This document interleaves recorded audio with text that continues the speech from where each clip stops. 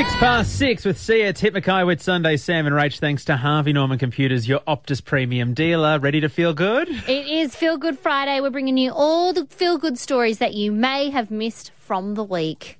Just spreading the good vibes. Feels great. This one is one I'm very happy about. All of Australian households are going to receive $250 off their power bills this year thanks to the government. Really?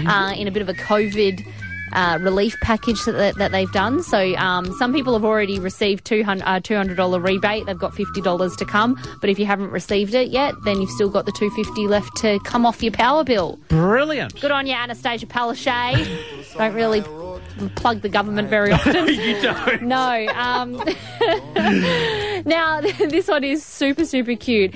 Potentially the oldest emu in the world lives in Australia at the moment. Well, only emus only live in Australia, don't There might they? be some zoo emus, Yeah, okay. but yeah. But Peppy is the 58-year-old emu that has been living on a farm in Victoria with its owner Maury for since the 1960s, when she found him as a little chick, and has grown up with the emu. Now she lived on a farm with a whole bunch. She actually had a brother, Peppy. Peppy the emu had its brother. They grew up together, but unfortunately Peppy's brother passed away. To which then Peppy took to the goat that lived on the farm.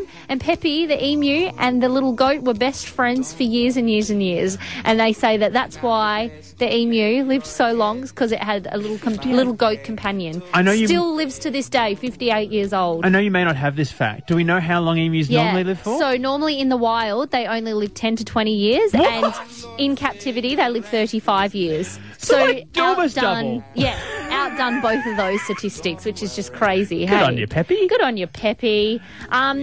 This one is from the UK, and it says that there's been studies showing that more than 1 million people have given up smoking since the start of the coronavirus, which is the biggest drop in smoking that they have had in a decade. The steepest drop that they've had. Now, 41% of the people that were surveyed said that they actually quit smoking because of the coronavirus. So it gave them the push to give it up altogether, which is so fantastic. It's actually made 1 million. The disease has made 1 million people healthier. Yeah, like, in a way. Exactly. In a way, yes, That's exactly. Beautiful.